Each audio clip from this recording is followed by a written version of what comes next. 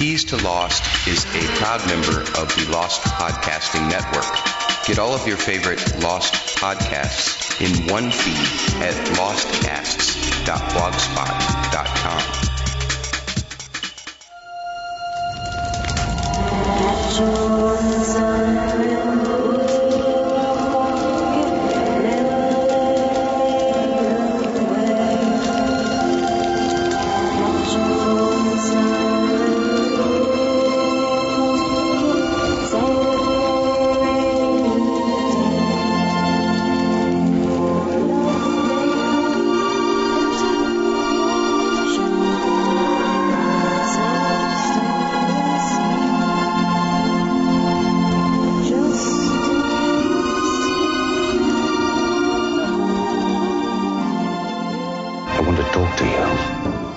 Some answers.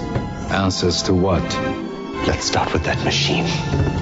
For every man there is a scale. On one side of the scale there is good. On the other side, evil. Why does it have to be me? And you can send Sawyer or Jin or do it yourself. If I could do it myself, I wouldn't be asking you, Claire. Hey, you want some eggs? I can make whatever you want, fried, scrambled. You let him talk to you. I stabbed him in the chest like you told me to. Then I let him talk to me. He's coming, Kate. Coming, and they can't stop him.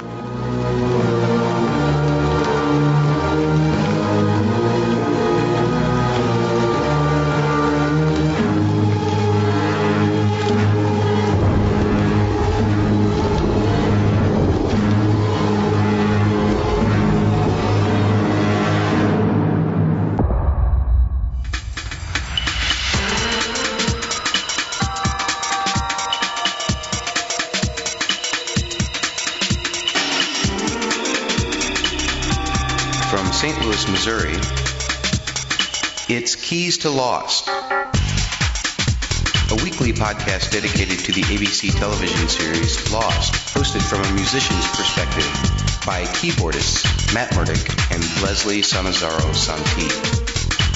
And now, here's Matt and Leslie.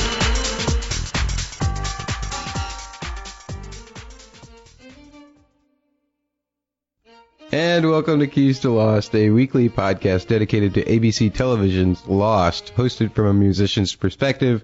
I am one of those musicians. My name is Matt Murdock. I'm a keyboard player in the St. Louis area. And I am, of course, joined by my co-host, singer, songwriter, piano player in her own right, Leslie Sanazaro Santi. Hi, Leslie. How are you? Hey, good. Good this morning, Matt. Yeah, good morning. Good morning. First, we want to thank Grit for submitting a review to us on iTunes. We appreciate any iTunes reviews. Let us know what you think of the show. Let the rest of the world know so they know whether to download us or not. We certainly appreciate it. Thank you, Grit, for your review. And another podcast that I want to talk about is the Jay and Jack Lost podcast. But the Jay and Jack 30-hour marathon podcast will be March 20th and 21st. Guess who's going to be a guest on the show? Woo-hoo-hoo. Yay! Matt Murdock. Yeah, well, I will be a guest on the show. I'll be appearing with Axel Foley from the Lost Mythos podcast and Heath Solo from the Lost Revisited Now podcast. Donald, our buddy, of course, from Donald is Lost. Katie Galland from the What Katie Said podcast. We're all going to be on at, I think, 5:30 in the morning Eastern time on the Sunday morning. Yeah, so that'll be 4:30 here in the Central Time Zone. I think I'll probably just come home from my gig and stay up. Axel is taking over one of the shifts so that Jay and Jack actually get a chance to sleep. Okay. And hence he has kind of just invited the whole community to come on with him and say hello. And here's what he's got going on. Him and Heath will start off at 4:30 in the morning in Eastern Time. Just the two of them talking some Lost. Then they have John Laconis from DocArts.com is going to be on at 5 o'clock with them. Then at 5:30, I joined the discussion with some podcasters and bloggers just talking about Lost podcasting in general. And that includes John Laconis again from DocArts.com, Donald from Donald is Lost, Katie from What Katie Said.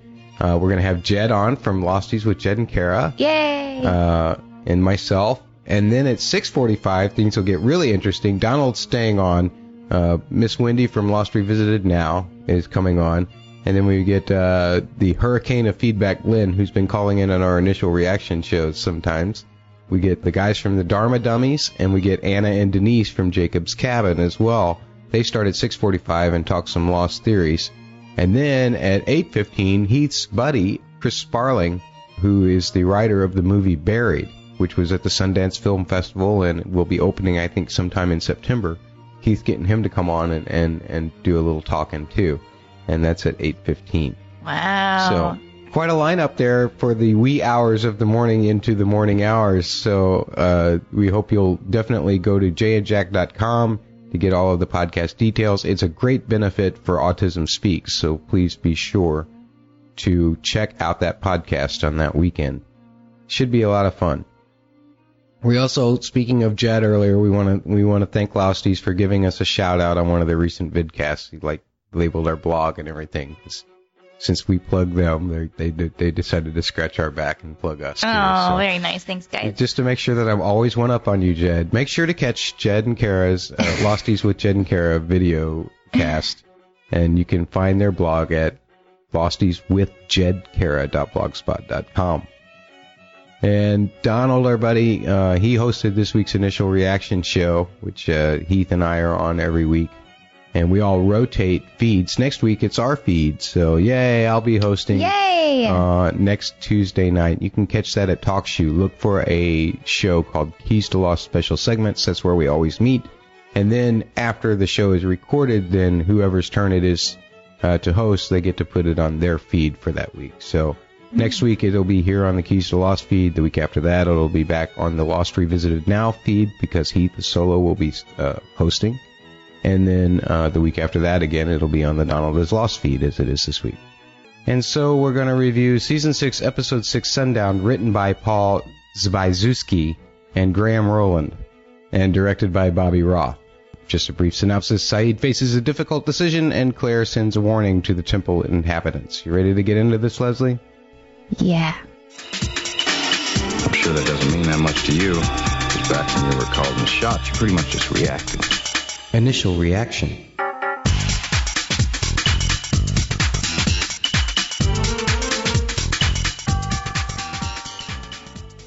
So, Leslie, I got to do a whole initial reaction show on this Tuesday night, but what was your first thoughts about the episode? You know, my first thoughts were, that the ending scene was really pretty powerful. And that I was a little bit bored by the rest of everything that came before it, unfortunately. I mean, there were some cool moments, and overall, I liked it. But I don't know. I was a little bit bored until the end when Smokey came to the temple, and then we see everybody marching out with him. That was a pretty strong scene, I thought. So yeah, it was okay. It was not my favorite episode.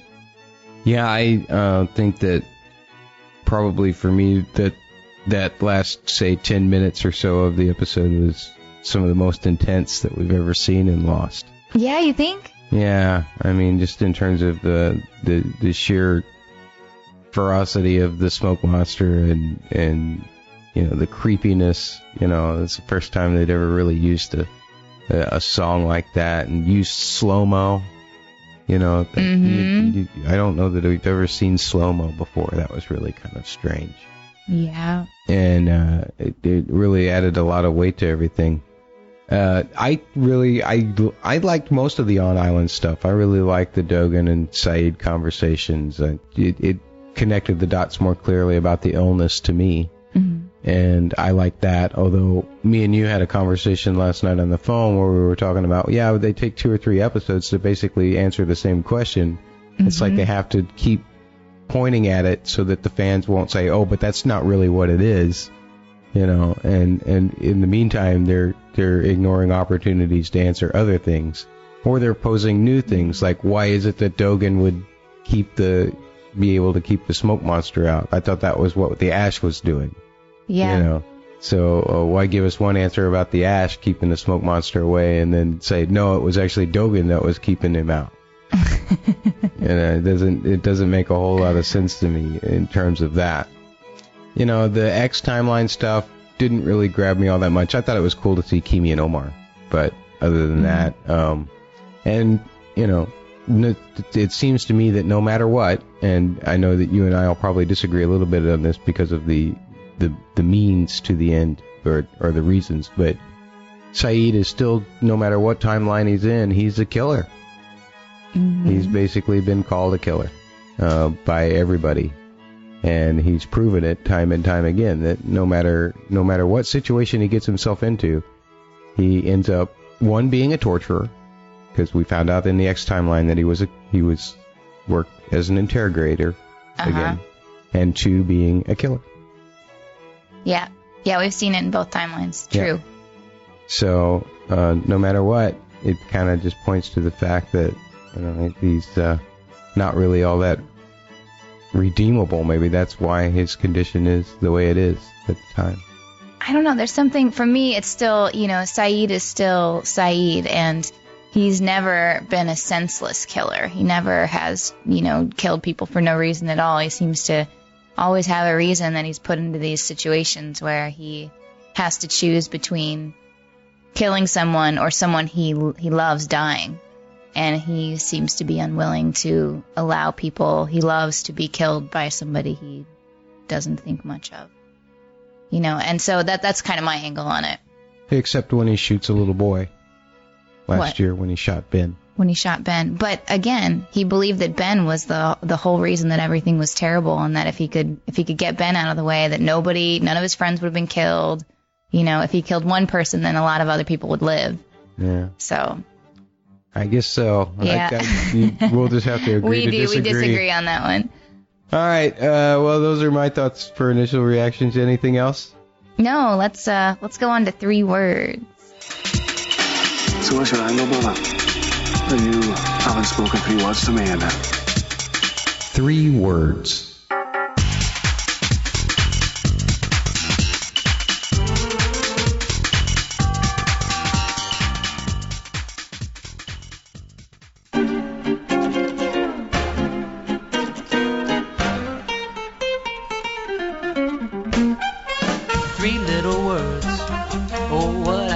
For that wonderful phrase, to hear those 3 little words.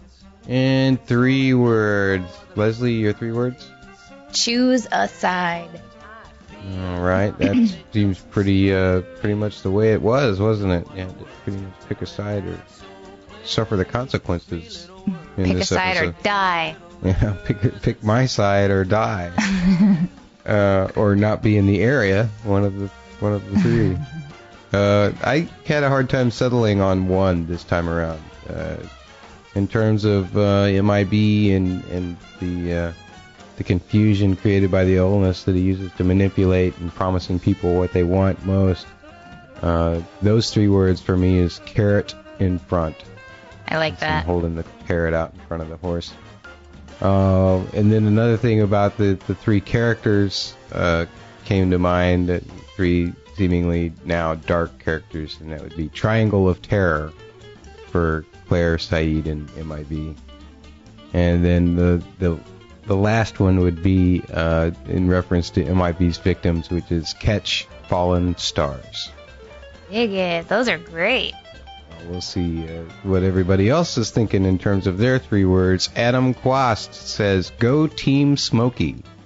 Lost Maniac says, "Smokey's Sundown Showdown." I like that one.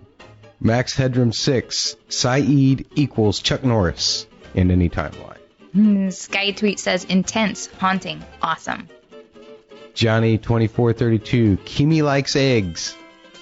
Lindsay Amanda says, "Poor Kung Fu Dogen and yay dead Kimi." Jenny Lynn 13, creepy, bad A and run. Friggin' Italian says, "Holy crap, Saeed." Sergeant Drano from the Station 7 podcast says, "Too much magic." Danielle 1984, "I've lost something. Where that puzzle piece?" Fizzlehoff says, "Dead 2 hours," as in miles to Saeed. Lost Dogs 20 says, "Saeed badass mofo." And Tunberry 108 says, sadistic, entertaining bloodbath. Aaron Gardner G says, Saeed gone mad. Also, Claire Kate catfight. And Kimi killed again. Yeah. TSH Steve, and that's Steve from the Smokehatch podcast. You can catch their podcast at smokehatch.blogspot.com. Saeed's a badass. Big Daddy STL06, that's Big Daddy Des here in St. Louis. You can find him at bigdaddystl.wordpress.com. Says, Kimi over easy. And Lottery Ticket says, Power of Persuasion, Lone Dharma Shark. Miles wows Kate. What needles, Saeed? Smokey breaks wind, and forget about it.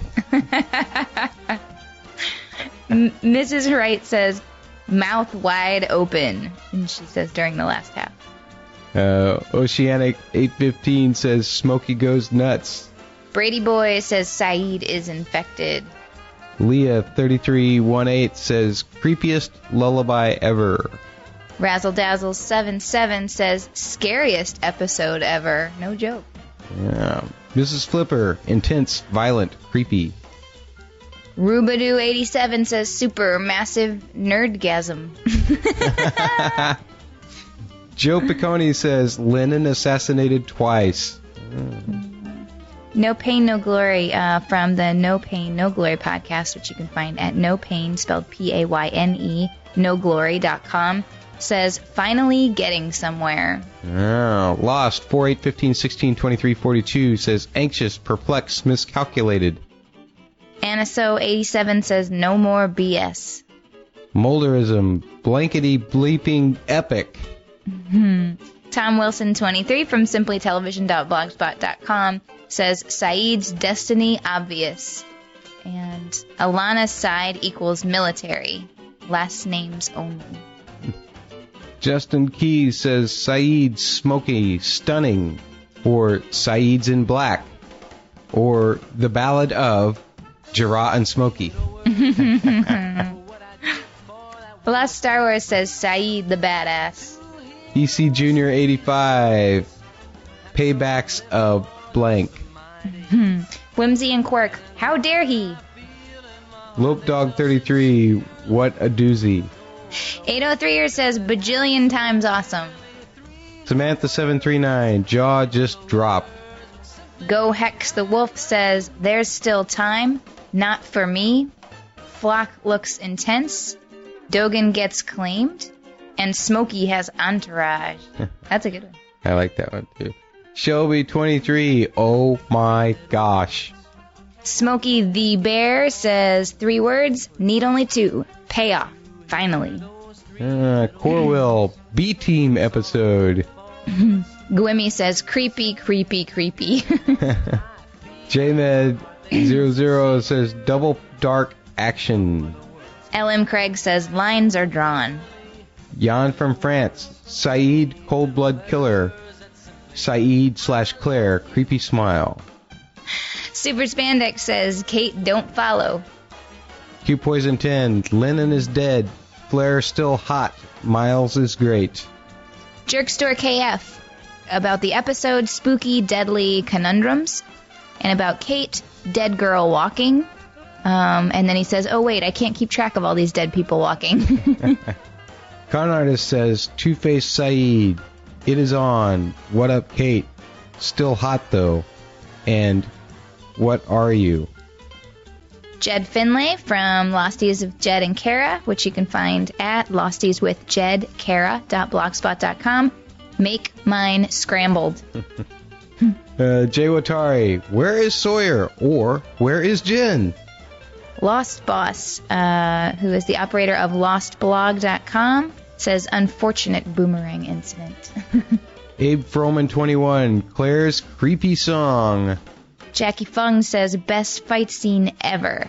Bruna Black, oh, here's a surprise. Bruna Black says, where be Richard? Dano at Large says, freight train Smokey.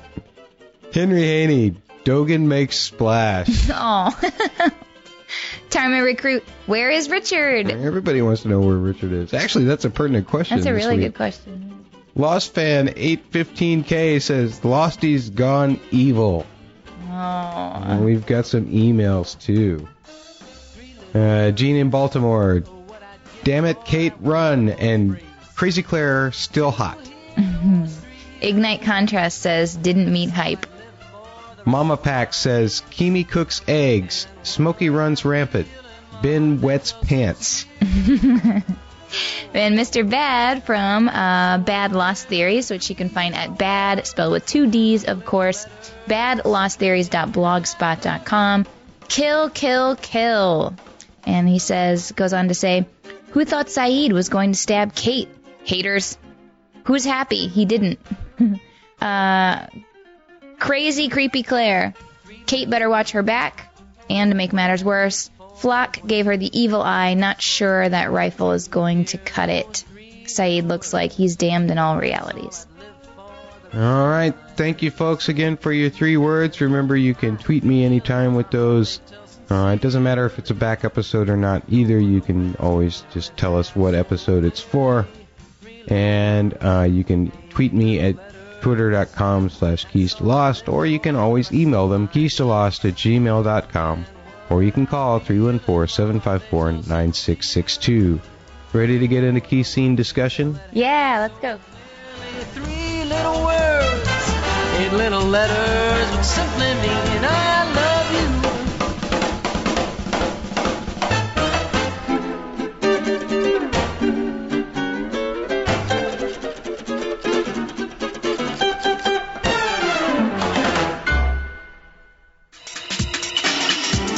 Let me break it down for you, Mikey. This is the key to the whole game. Breaking down the key scenes.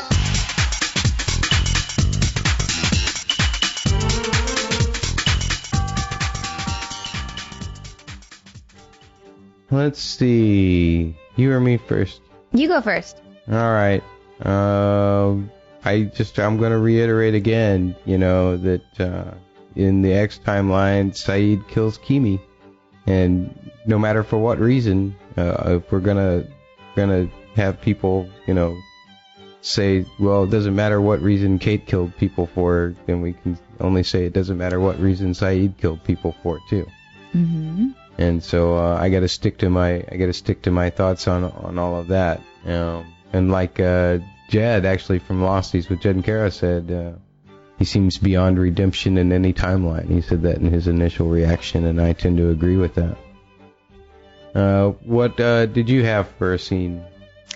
Well, the scene where Saeed and Dogen are talking at the pool, I felt like before Saeed goes ballistic and just kills him, actually it's not ballistic, it seems very calculated, but he sits down to listen to his story, and I think for a second that we're going to see the old Saeed, someone who has a big heart, and regardless of whatever killing he's done, he just always seems to have a big heart. He always feels bad when he does the things that he does, it seems like, and he's very hard on himself, and as I mentioned before, he tends to do these bad things, it seems like, for people he loves. He never just like senseless kind of action.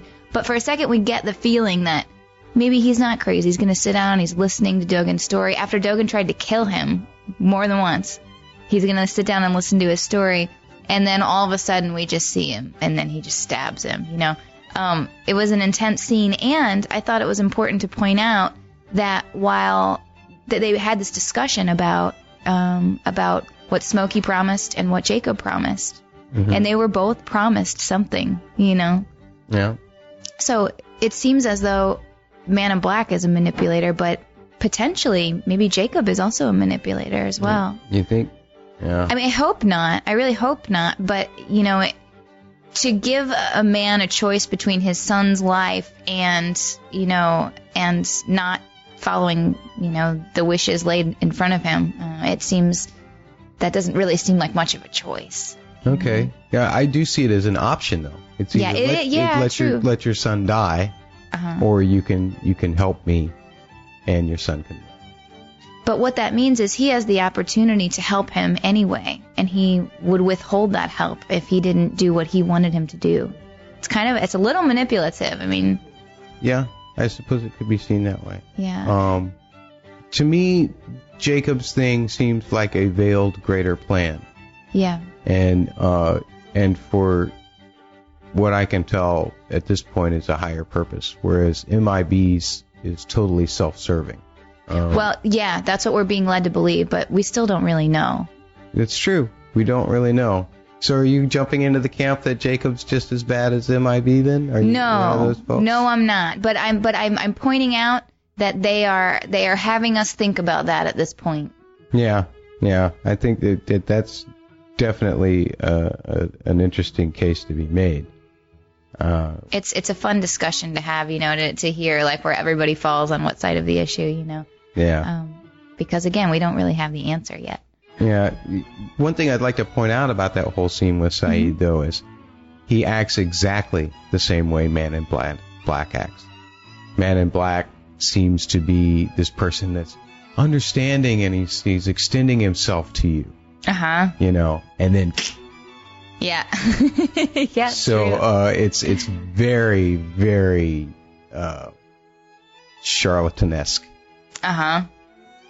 In my opinion. And that's why I am definitely of the camp that whether Jacob's bad or not, Man in Black is much worse. Is worse. Yeah. Yeah, I wouldn't argue with that. The whole temptation of Saeed, I think that, and we'll get into this in the theories and questions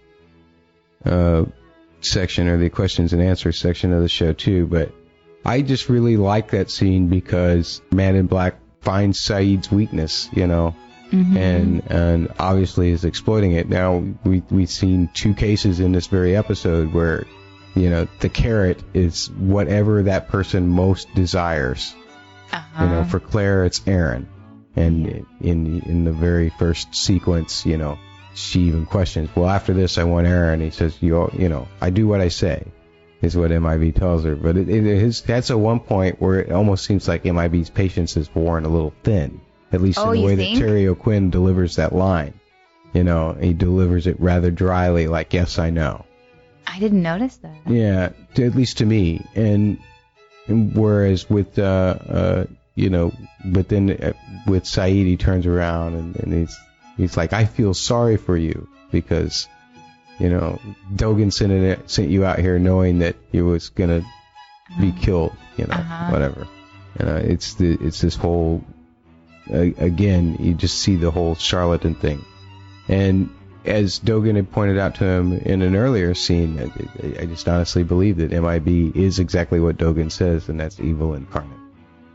Wow. What else you got?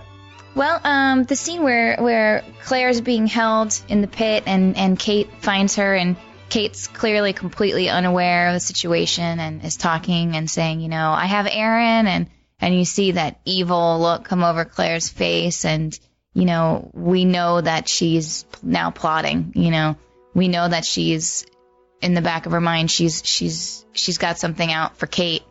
And, at the very end, when once they're all leaving with MIB, it's like, you wonder now that they're out in open air together, what she might have planned for Kate. There's another part of it too that I want to talk about more in the question and answer section, but I think it's also important to point out that, with Kate's statement of I have Aaron, she now knows that MIB telling her that Aaron was in the temple was a lie. So depending on how about her wits she is, she could put that together as well. That's true. That's very true. That's an interesting point. I don't know. I guess it's a question of whether Dogen is accurate in saying once it reaches your heart that there's nothing really left of you. We don't seem to see that be the case with Claire. There's still, she recognizes people. Although, I guess you could technically say that Robert was recognizing Danielle also. He was calling her by name. He was talking to her. So, I don't know that it's, again, we get that definition of Claire as a confused girl under the influence of an angry man. Mm-hmm. That's the way Dogen basically laid out what the illness is to us this week. And, so I don't know that it matters so much whether MIB will be lying to her or not, or if it's just the carrot of Aaron actually. You know, and if MIB, all he has to do is turn around and say, well, maybe he wasn't there, but you will be with him again, and that'll be enough for her. Yeah, it could be. What else do I have? There was one other interesting thing in the X timeline that I thought, just of note, a line that Saeed said, and he said, we had an unfortunate incident with a boomerang. And I wondered if this was just some kind of outside reference to the whole alternate timeline thing in general. You know, about how there's got to be, when you throw a boomerang, of course, it circles around in a way and then it comes back. And I wonder if this is a reference to some kind of bleeding through of the X timeline to the Arlosties, or one way or the other, or if that's a reference to the fact that somehow the two timelines have to merge in one way or another. You know, if it's some kind of clue about the actual X timeline, since we do think that the X timeline was created by the incident. Right. You know. So. Yeah. I thought that was a really nice observation. I like that. Anything else? You know, I have to say, you know, we've kind of touched on it already, but I wanted to say that in some way, I was happy to see Saeed take those guys out in the X timeline. I mean, I'm not the watcher who's like ready for all the killing. You know, that's not usually my MO on any show that I watch or anything that I watch. But, you know, the X timeline seems to just be kind of like this happy, smiley, sweet, boring kind of timeline that's going on. You know, it's really not that exciting.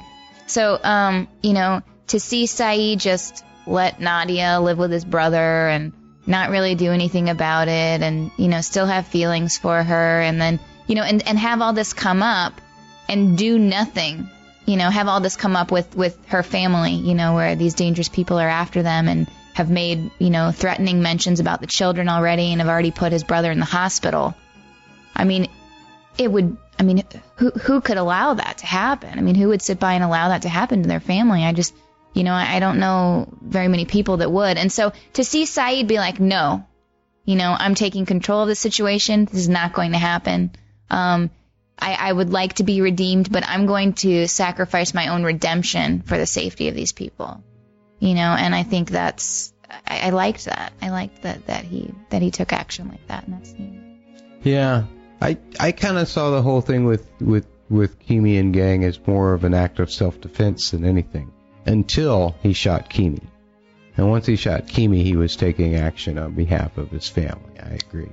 Yeah. But, you know, with the other two guys, it was just a matter, well, one guy he was using as a shield in order to protect himself. Mm-hmm. And he was eliminating the other guy because the guy would have eliminated him otherwise. You know, right. These are this is the training of a soldier.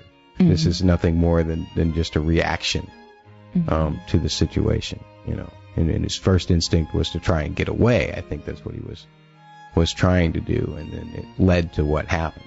Yeah, I wouldn't argue with that. And you know, one more thing before we go on. We're getting the setup for the big Sun and Jin reunion. Clearly, you know, we got that moment where we see Sun saying, "Jin's here," you know. Yeah, I guess she's still been believing Richard all along, that Richard saw him die back in the 70s from Follow the Leader. You know, when she showed that picture to Richard, and he says, "Yeah, I saw them all die." I guess she's still been believing that he was dead. Otherwise. Yeah. Why would she be surprised that Jin? But just an episode ago, Alana said to her, you know, when she said, "Come on, we're going to the temple," and she said, "What makes you think I'm going to go to the temple with you?" Yeah. And Alana says, "Because that's the one place Jin will be if he's alive." And so does she say if he's alive? Yeah. If he's alive. Yeah. And so she goes. So there must be a part of her that's still believing that he's alive. Oh, yeah, I'm not saying that. I'm just saying that it just... I feel it's such a waste of the Sun character to have her ask the same silly question over and over and over again. You know, of all the lines you could have given her, you know, why are they wasting our time and the talent of a pretty good actress with those silly little trivial lines? I mean, If it's just if her whole story just turns out to be about finding Jin, I'm going to be a little disappointed. Well, that's why she came back. Well, that's why she came back. But why is the name Kwan on the wall? Why is the name Kwan on the dial? Yeah, okay, so you're saying you want her to have more importance than that. It's not just about coming back to get her husband. Yeah. Yeah. Well, I guess we'll see. I haven't really thought a lot about that. About their greater contribution to the story. It's, Jacob touched them both. He didn't just touch one or the other in an instant. He touched them both at the same time when he was giving them his blessing. Yeah. And so that means it is true. They obviously need to be together. That's part of the plan. But what is that about? We've not seen any kind of contribution from Sun in anything for 2 seasons now. Yeah. The last time she did anything halfway contributory was when she pulled a gun on Ben, I guess. Yeah. So I'm finding that whole thing a little disappointing. Wow. Well, hopefully they'll pick up that storyline. That's all they have to do, to redeem it. In a way, I guess they can make it more interesting by the fact that Jin is now with MIB. Do you think he's now been influenced? Do you think he's decided to follow MIB in order to get off the island? That would be a real drag. Yeah, see, I mean, out of the frying pan and into the fire. Yeah. Oh, man. Well, hopefully not. But I mean, I guess MIB can infect someone anytime he wants, so... Yeah, if he needs to. I'm not sure that he actually, a lot of these things, it sounds to me more like this whole recruiting process is about convincing someone without the need to infect them. There's no evidence that he's infected Sawyer or Jin yet. Yeah, no, there's not. Because we haven't even seen those two characters in forever, which is another... Well, you know what comes to mind as we're talking about this, the idea that perhaps infecting someone is not the end-all, be-all. If to infect someone meant that they would for sure be on his side until the end and do whatever he wanted, I'm sure he would just infect whoever he needed to infect. There must be some detriment to the infection as well. Like or maybe there's some way for them to lose that sickness. And if they choose it, for example, instead, the choice might be a stronger bet than the infection that could possibly, who knows, maybe wear off or be changed by someone hearing goodness or whatever it is that could maybe, undo it. Yeah, well, we know these writers are Star Wars fans. Maybe they'll all turn Anakin back from the dark side. Yeah. Anything else? No, I think that's it. All right, let's move on to the G Kino moment. I'm covering the temple theme this week.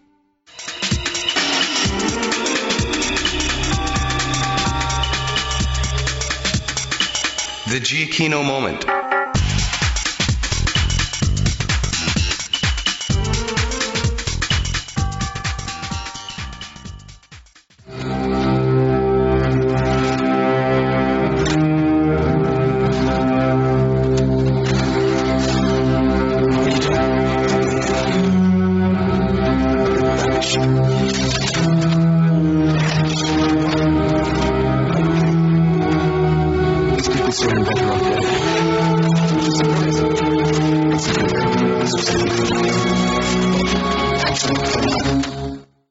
And that, of course, the theme that we've come to associate with the temple.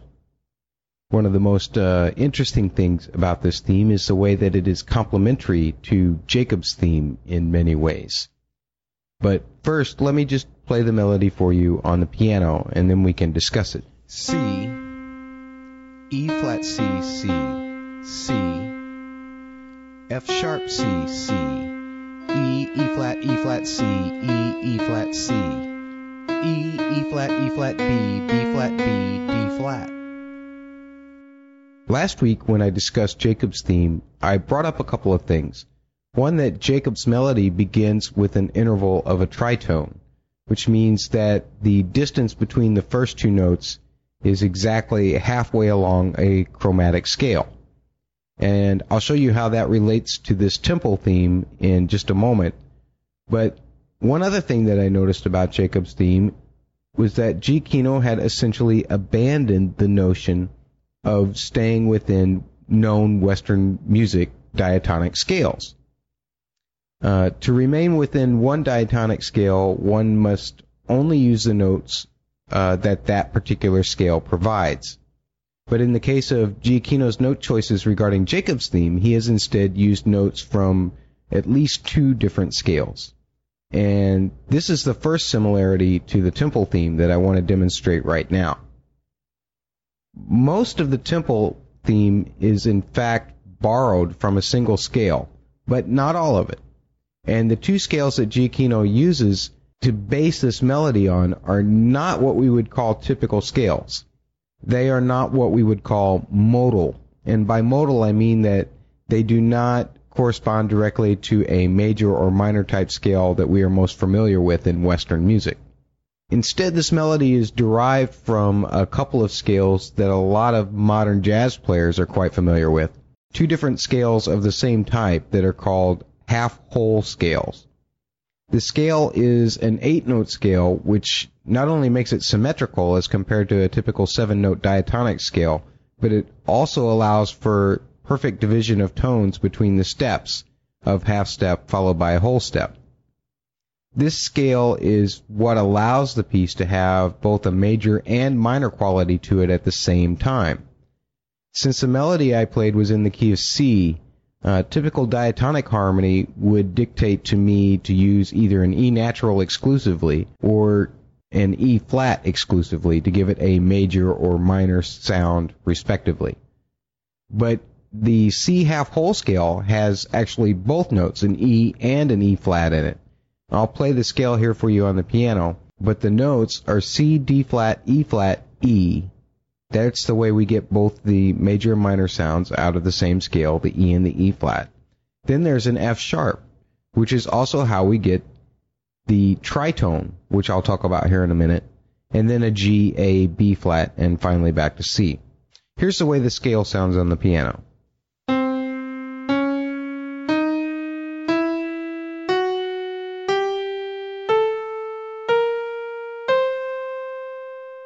So you can hear that sounds old and not quite what we're used to hearing in Western music. That scale works great for most of the piece until we get to the last 2 measures where the melody actually has a B natural in it, and that note doesn't fit in the scale that I just played. Let me play this last 2 measures again for you real quick.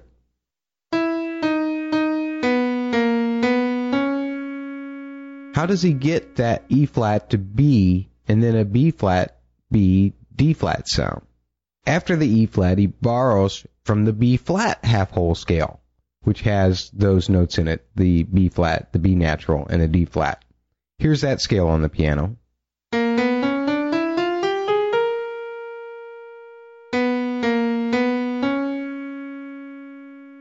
Okay, so I think that covers a similarity of not using the diatonic scales for the temple theme and Jacob's theme.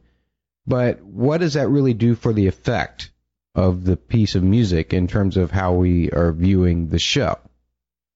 One thing that it does is because of the presence of a major third and a minor third, the E and the E flat, we get a sense of ambiguity or even mystery.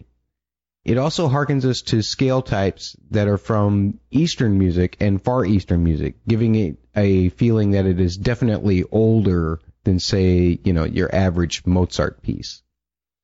Let's look at another similarity between the temple theme and Jacob's theme. There is an interval of a tritone, as I mentioned before, in both melodies. In Jacob's theme, it's the first 2 notes of the melody.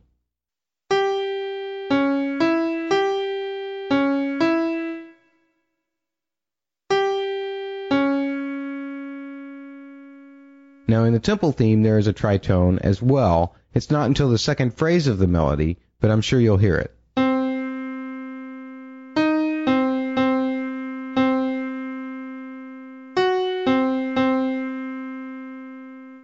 The difference between the 2 tritones? Jacob's theme descends down by a tritone, while the temple theme ascends upwards. One, I suppose, could interpret this as the lowerlings, the others who are at the temple, lifting up their hopes to Jacob, while he comes down to them with guidance. But, that would be a purely subjective interpretation, and I'm not willing to place any bets on G. Kino putting that much thought into it. I think he probably did specifically choose one descending and one ascending for a good reason, though, and that is that it provides symmetry. With one representing an ascent and the other one a descent, you have kind of a meeting in the middle, as it were. And this on a subliminal level can help us connect the two themes and thus connect Jacob with the others psychologically. So it tells us kind of in its own way where the others' loyalties lie. One other thing that the two themes do have in common is the use of diminished chords. Either in melody or harmony, both have notes that are played at the same time that would create a diminished chord. With Jacob's theme, it's the first three notes, G, D flat, and E.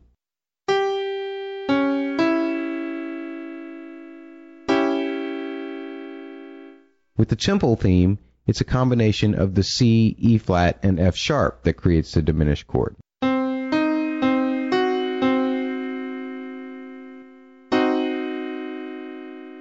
And G. Kino even goes so far to use that diminished chord as part of his harmony for the temple theme as well, one note at a time.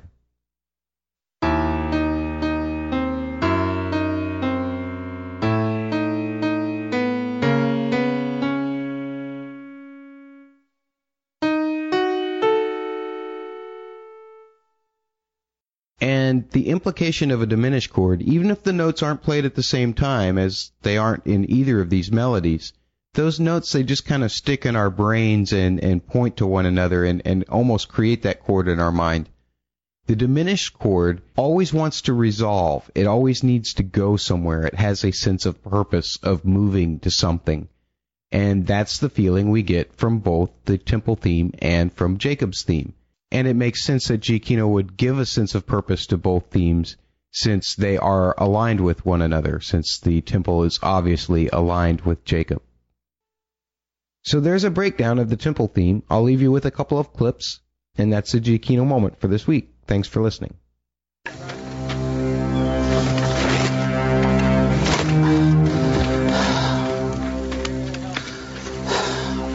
What are you doing? I'm leaving. I've been banished. Banished? For what? Apparently, I'm evil. These people say I'm better off dead. Which is surprising, considering they were the ones who saved my life. Well, actually, they're not. You had the opportunity to do it yourself. Why didn't you?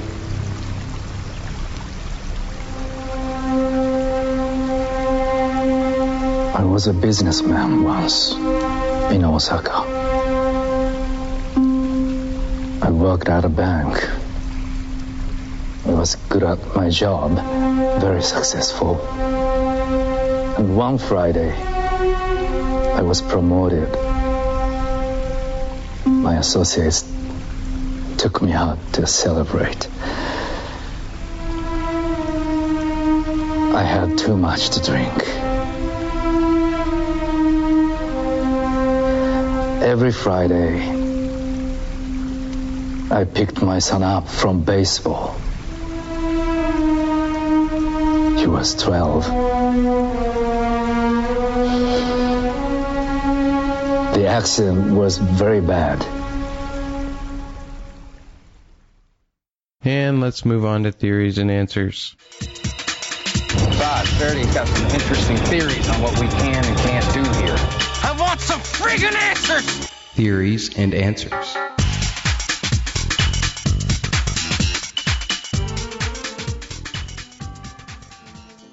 Theories and... Answers!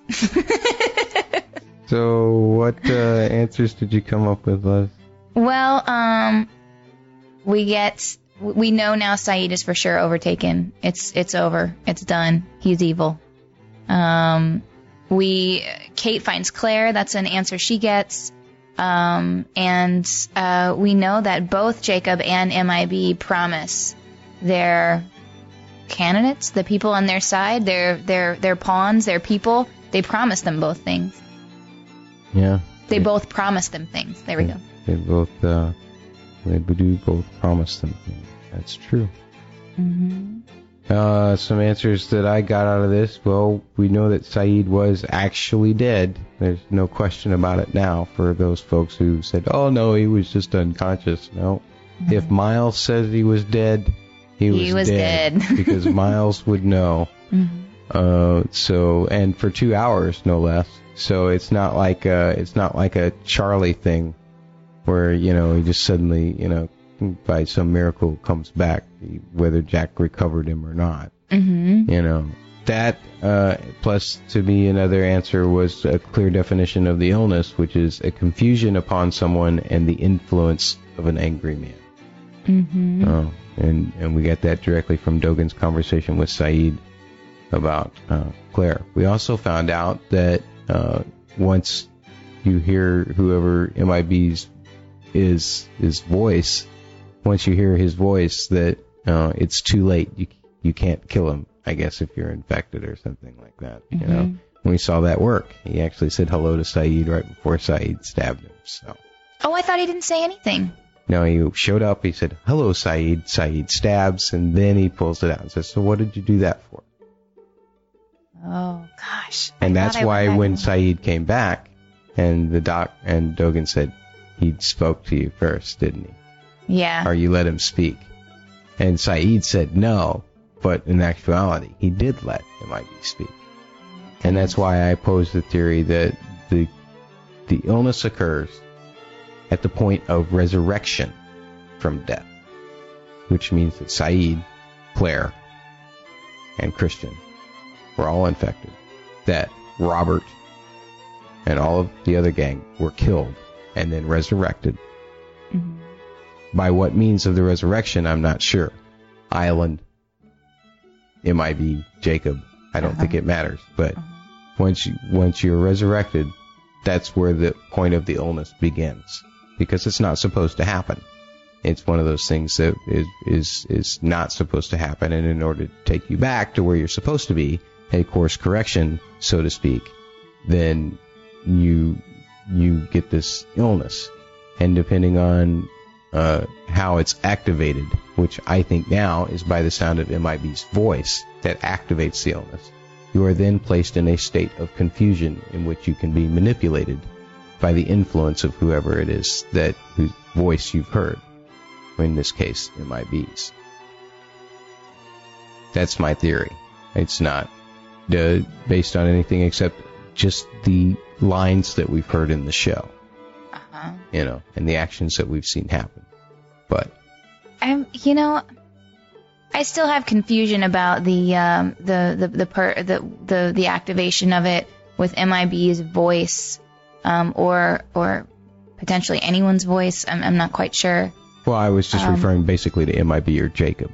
I wasn't referring to anyone else. Okay. Yeah, I guess, you know, I mean, it is possible, highly likely.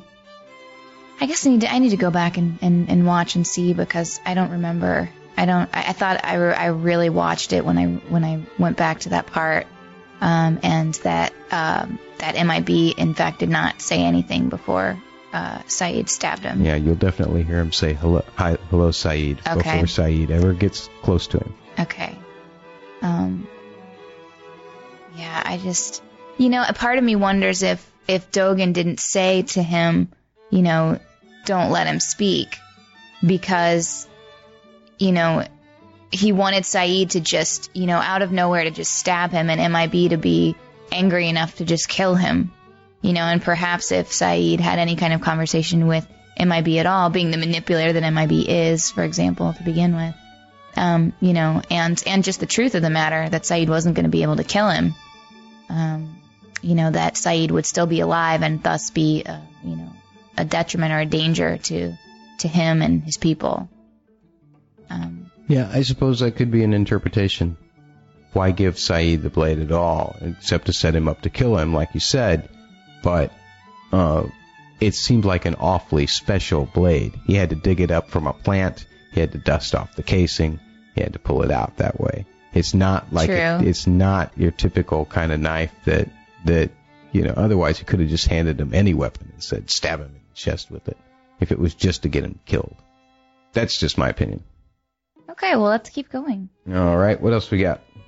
Well, again, I mentioned it. I just touched on it when we talked about the key scene in the inner key scene section, but I wonder exactly what's going to happen, of course, between Claire and Kate. And I wonder if Claire's, I mean, it seems pretty obvious to me that Claire, as much as she's overtaken, she still has an agenda to get her son, and she still can be reasoned with on some level. So she's going to put together the fact that MIB has been telling her that Aaron is in the temple when in fact he's never been in the temple and that Kate has had him the whole time. So, I mean, there are lots of possibilities that could happen. MIB could tell Claire that, that Kate's lying, or that, or that Aaron was in the temple and Kate stole him from there, or whatever.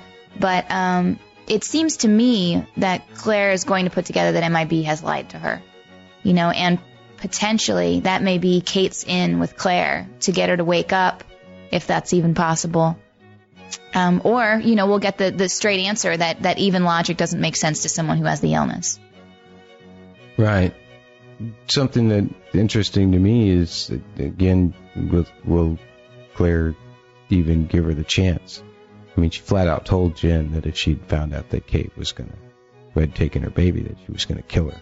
Mm-hmm. So like you said, it's just one of those things that I'm not sure where they're setting that up to go. Yeah, it's hard to know, but that's definitely something I think we're going to see in the next episode or so. Yeah, well, they won't go just walking through the jungle alone together, or in that group together, without addressing it at some point. So we'll get it. I agree. Cool thoughts. Anything else? No.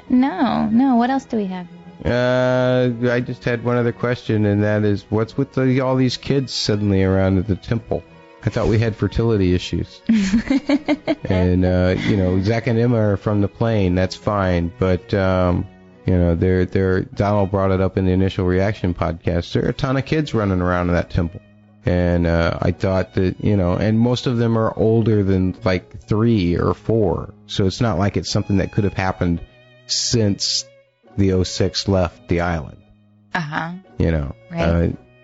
Are these other kids that have been abducted from things? Are they kids? Is there something about the temple that allows them to have children? We don't know. Wow, maybe. It seems like, for something that seems so centrally important for 3 seasons, they certainly kind of threw it right back in our face about it seemingly being a non-issue, actually.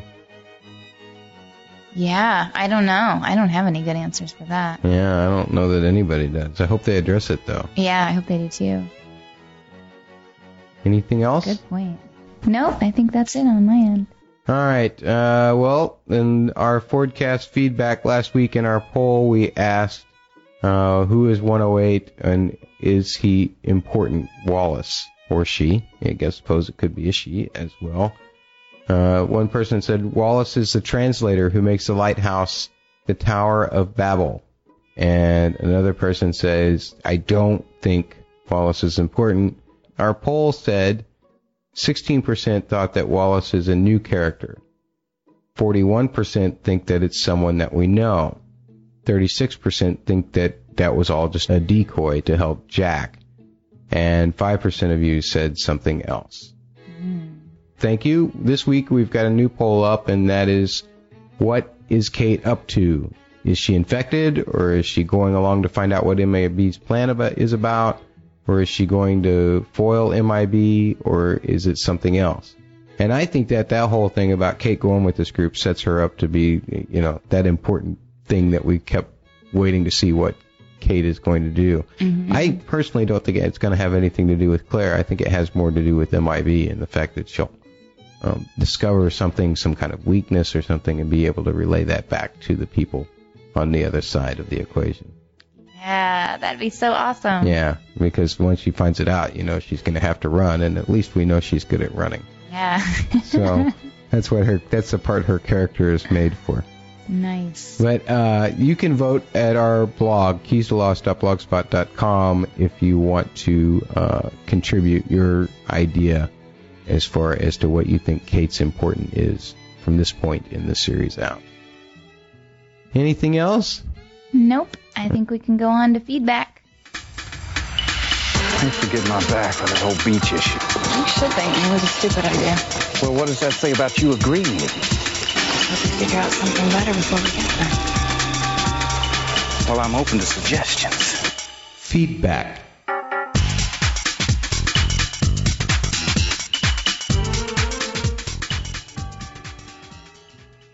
Feedback. Well, we got some tweets and we got some emails, so I guess we'll start with that.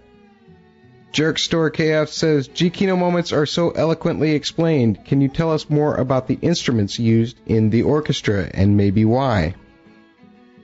I think that I can explain it a little bit. There's been several articles, and I think if you go to Lostpedia and you look under musical score, you'll find what the specific orchestration is for G-Kino's orchestra. But it is kind of unique. He doesn't really use trumpets ever. He uses, I think, a French horn and a couple of trombones is generally his brass section. And then he has, of course, the regular strings. He has the quartet type of strings with the cello and violoncello, violin and bass.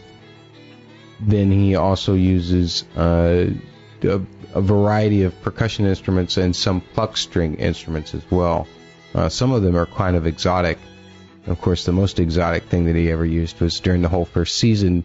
They took some of the wreckage that they'd used as part of the set for the plane wreckage, and he actually brought it back and used it as percussion.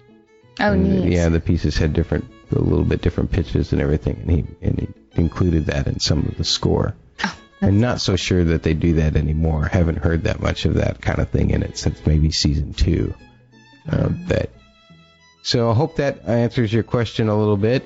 What does Jan from France have to say? He says, regarding the lighthouse, Chopin's Bicentenary was Monday. Wonder if the writer did that on purpose. Good question. Yeah, that's a good question. Considering that they wrote that episode probably back in September or October, I don't know if they were thinking that far ahead as to when it might air or not. I don't even know that they had a beginning air date at the time that they would have written that episode. They may have. I know it wasn't officially announced until November was when the Groundhog Day start was announced, so I don't know if they would have known to time it around. I think it's more about the fact that they're just relaying the fact that, as Stephanie Mack pointed out last week, that young Faraday and young David are both playing the same piano piece, which is an extraordinarily, it's one of Chopin's more popular pieces, and certainly one of his most recognizable as well. So very cool.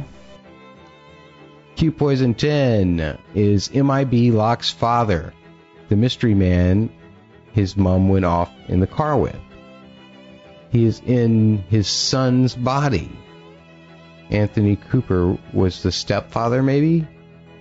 I'm just not quite ready to go there, Q Poison 10. I know that there's everybody wants somebody to be somebody's father and all of this stuff because there's got to be some kind of daddy issue going on. But I think the whole relationship between Locke and MIB is just what we saw in LAX. And that is when he said Locke was a pathetic, broken man, but he had the one admirable quality that everybody else didn't seem to have, and that was that he wanted to stay on the island. And that is, I think, what kind of drew Smokey to Locke in a way, because he knew that he would be easily manipulated by the powers of the island at some point. Wow. Take the one man who really wants to stay on the island and make him your key to getting off the island. Yeah, isn't that a great irony? Yeah, that is irony. People ask, is that ironic all the time about things that aren't actually ironic, based on the definition? That is irony. That is true literary irony right there. Emails. You want to start or me? Sure, I'll start. Our first email is from Ignite Contrast, and the subject is Fate versus Free Will. Ignite says, did you get the idea based on both the incident and LAX that part, not all, of what Man in Black and Jacob are supposed to represent is fate and free will, respectively? I certainly got this impression. However, based on the episode Lighthouse, I'm getting the impression that Jacob is not actually a proponent of free will, or he would not be trying to trick Hurley into doing something. Either that, or it's not actually Jacob appearing to Hurley. Thoughts? What do you think? Well, what are your thoughts? Well, I don't think that... I think when Jacob's appearing to Hurley that it's actually Jacob. Only because I think at this point in the season with so few episodes left, relatively speaking, that it would be too much to explain to have a fake Jacob be walking around impersonating Jacob and then have to explain all that. So I think it is actually Jacob appearing to Hurley. But I agree that there's some question about what kind of free will has been exercised, and it's what I was saying earlier in this episode about, the relationship between Dogen and Jacob. What do you think, Matt? Yeah, I just think personally that I'm almost seeing MIB and Jacob as kind of like two kids just playing a game without regard to the pieces, really. It doesn't matter. You're playing marbles and one, you flick one marble and another one goes down the sewer drain, because you're playing out in the street and you've drawn your little chalk circle. Well, that was my favorite marble, darn it, but, I'm not going to go get it. I'm not going to go climbing into the sewer just to get a stupid marble. It's just a marble. So, I kind of just get this whole impression that's really what this is about, is just about the game. And you essentially have two people that, while they're seemingly adult and everything, with all of these indications of, well, one of them smoke and another one, it has the ability to go through and touch people and affect their lives in such a way that it brings them to an island.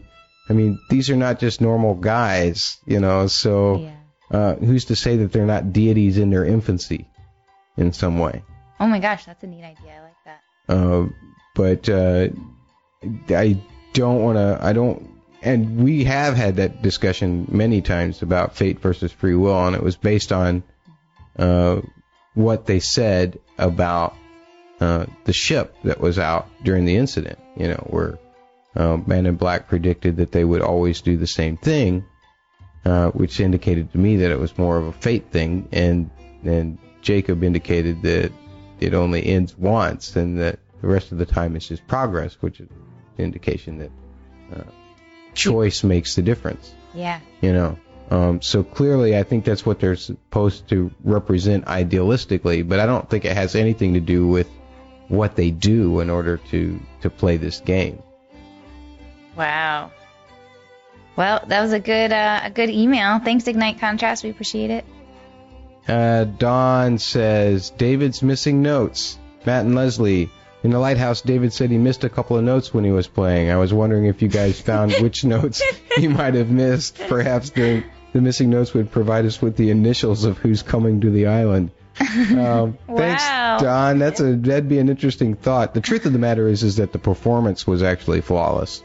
There were no missing notes. If there were allegedly missing notes and we didn't hear them on the TV screen, and you have to understand that piece is generally anywhere from 3 minutes and 55 seconds long to 4 minutes and 50 seconds long, depending on how fast it's played and how it's interpreted. Wow. So the music that G. Kino used to kind of bridge, from his playing to the final note was more of a thing to incorporate the passage of time and to, again, play Jack's theme in order to make us feel for Jack, who is, being proud of his son at the moment, So we honestly, there were no missed notes that we heard during the performance, no.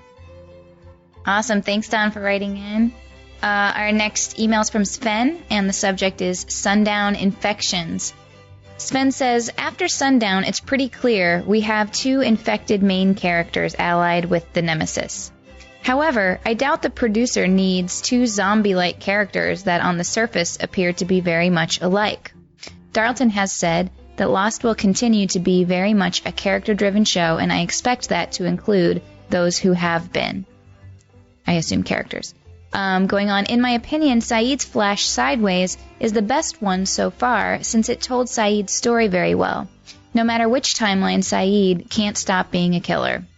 Over the years, he's complained and regrets all the bad things he's done, only to repeat the same mistakes over and over again.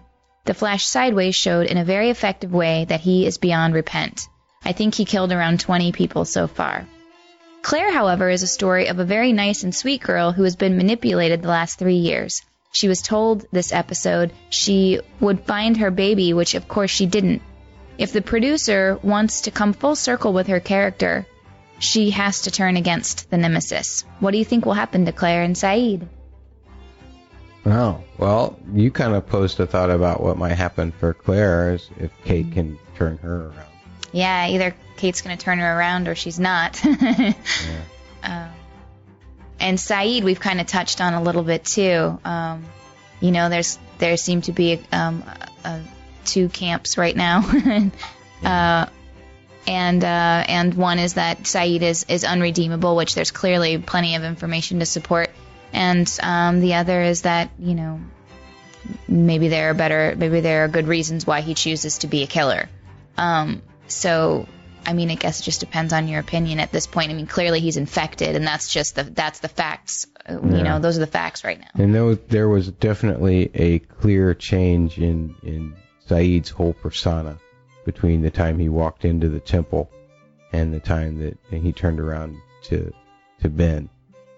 When he turns around to Ben and says, "It's too late for me," that look in Saeed's eyes, give credit to Naveen Andrews for that great acting moment, because that just said total crazy evil to me. Yeah. Just exactly the same way that we saw Claire in some ways to me. Which tells me that it's the same source. And I think it's just a matter, again, it depends on how Star Wars-y we're going to go here. Can you be turned back from the dark side of the Force or not? Yeah. And I don't know if I really like that whole notion. I said that in the initial reaction that if we're gonna have consequences, if we're gonna have these kinds of problems or whatever for our losties, then let's make them real. Yeah, let's not let him get out of it. Let's make it worth something and not just a fairy tale ending. Yeah, there has to be something to lose. Yeah. Agreed.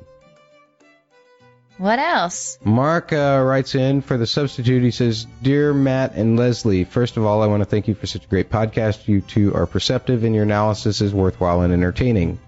Also, I lived in St. Louis for several years, and listening to you discuss gigs and events around town always makes me feel all warm and nostalgic." Oh, cool. Thanks, Mark.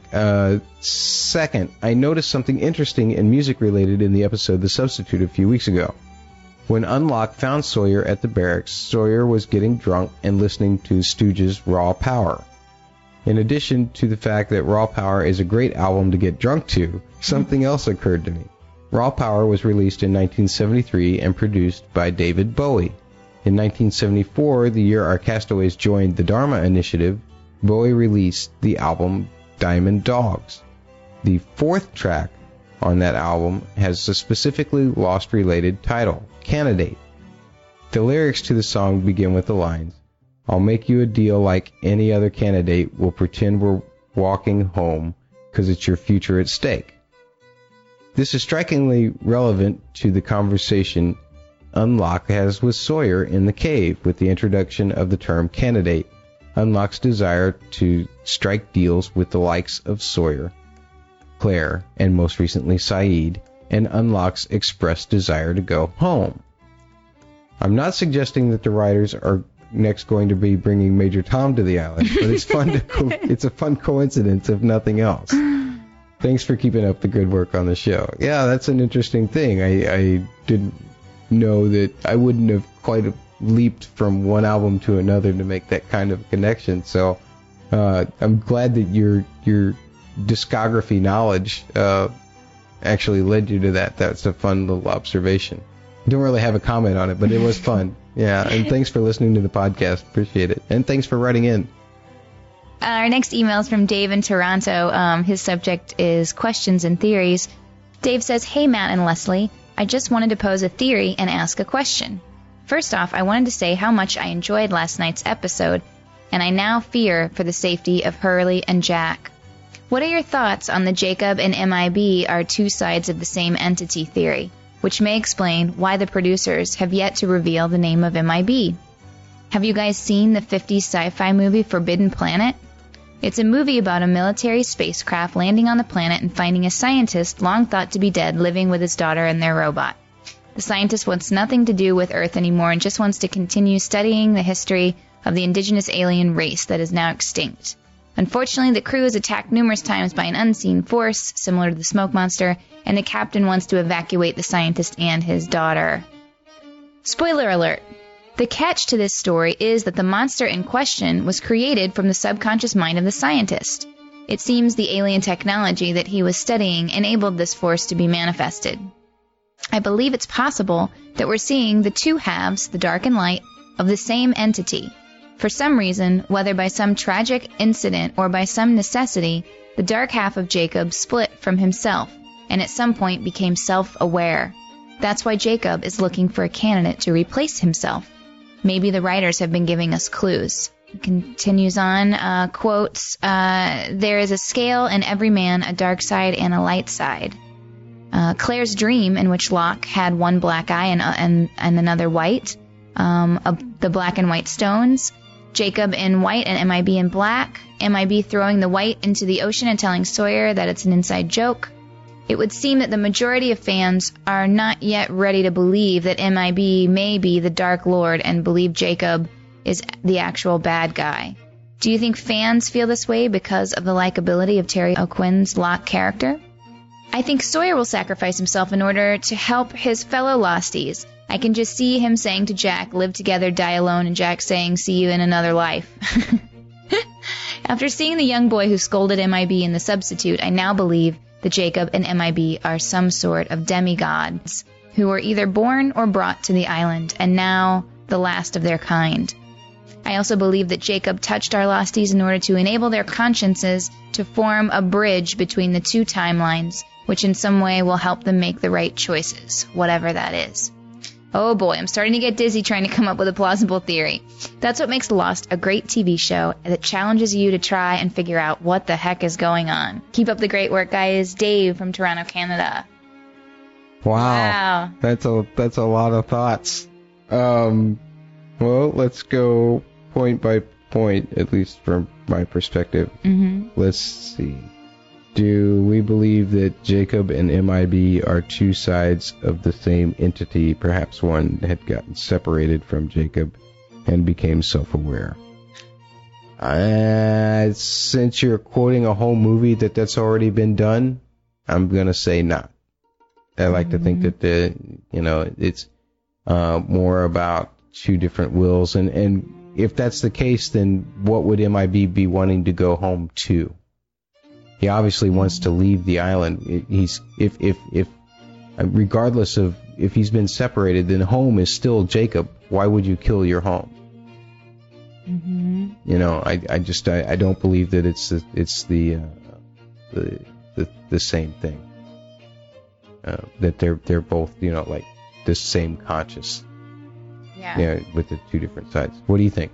I don't know. It's an interesting theory. I mean, right off the bat and hearing it doesn't sound too crackpot to me. I think it's possible.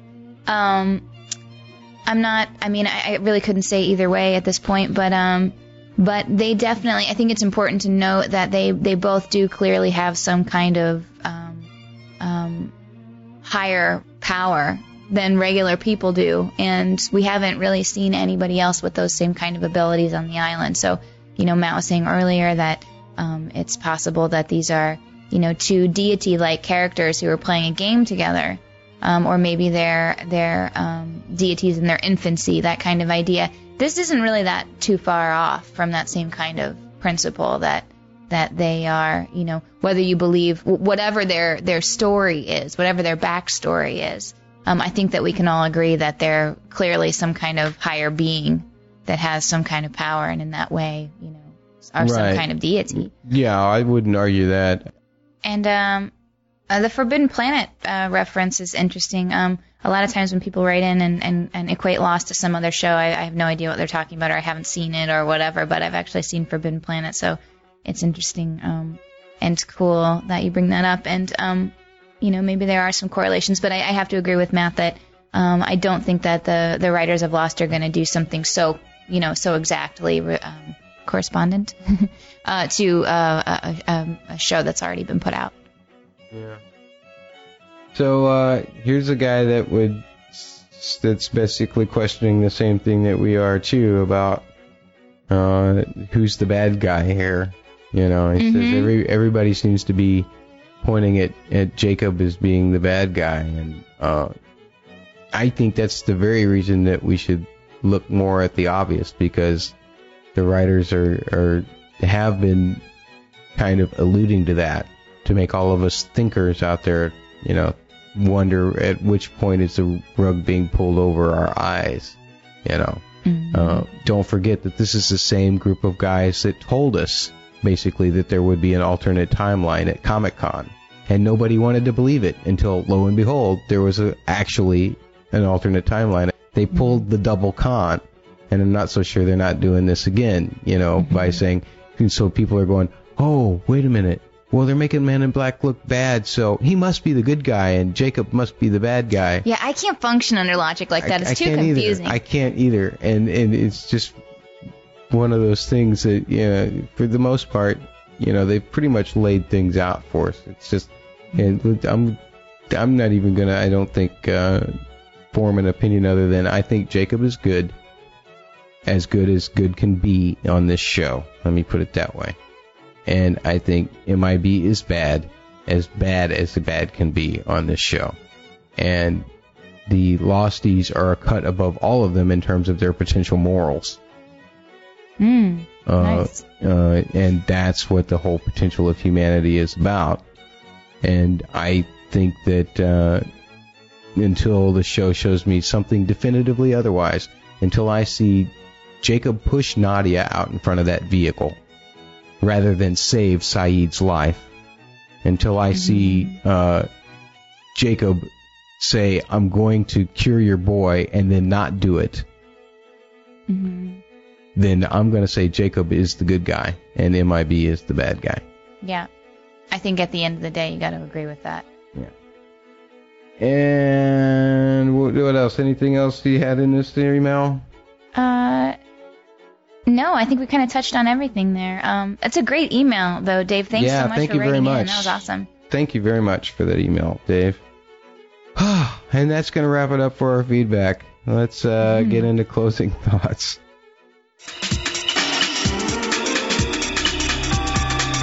Closing her up.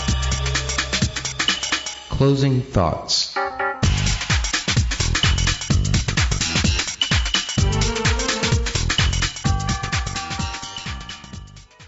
In closing thoughts, Leslie, what are you thinking? Well, I mean, it's Lost. It's season 6. You know I'm gonna like it. But you know, aside from the couple of answers we got, I don't know. I guess it wasn't one of my favorite episodes. This episode and last episode are kind of like my least favorite episodes so far this season. But I still liked them, and we got some answers. And I hope that from this episode we can move forward into some of our, you know, serious, long-standing kind of questions and not spend time answering, like, you know, small questions that were brought up this episode, you know? So I hope we keep moving up and forward. That's what I hope. What do you think? Yeah, I'm kind of in the same boat as you. At any rate, nice. This episode, I liked it. I didn't like it as much as I did The Substitute. I didn't like it probably even as much as I liked The Lighthouse. But I did like it better than what Kate does. So it's not among my worst episodes, but it's certainly not among my best. It was still alright. And that just means that there's a potential to get another killer episode next week. Yeah, I kind of hope I think it's time. I think we're ready. Yeah. I'll be producing this podcast and then cutting up many, many thoughts that I probably will have to axe out. No. But seriously, folks, we appreciate you listening to us. Remember, catch us on iTunes, catch us on the Lost Podcasting Network. Next week, we will be coming out a day later because we have travel issues going on.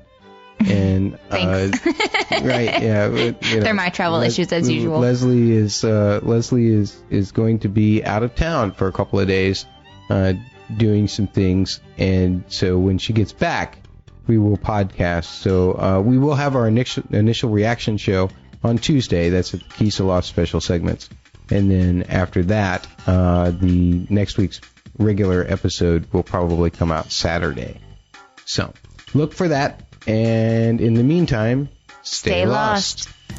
Keys to Lost is a proud member of the Lost Podcasting Network. Get all of your favorite Lost podcasts in one feed at lostcasts.blogspot.com.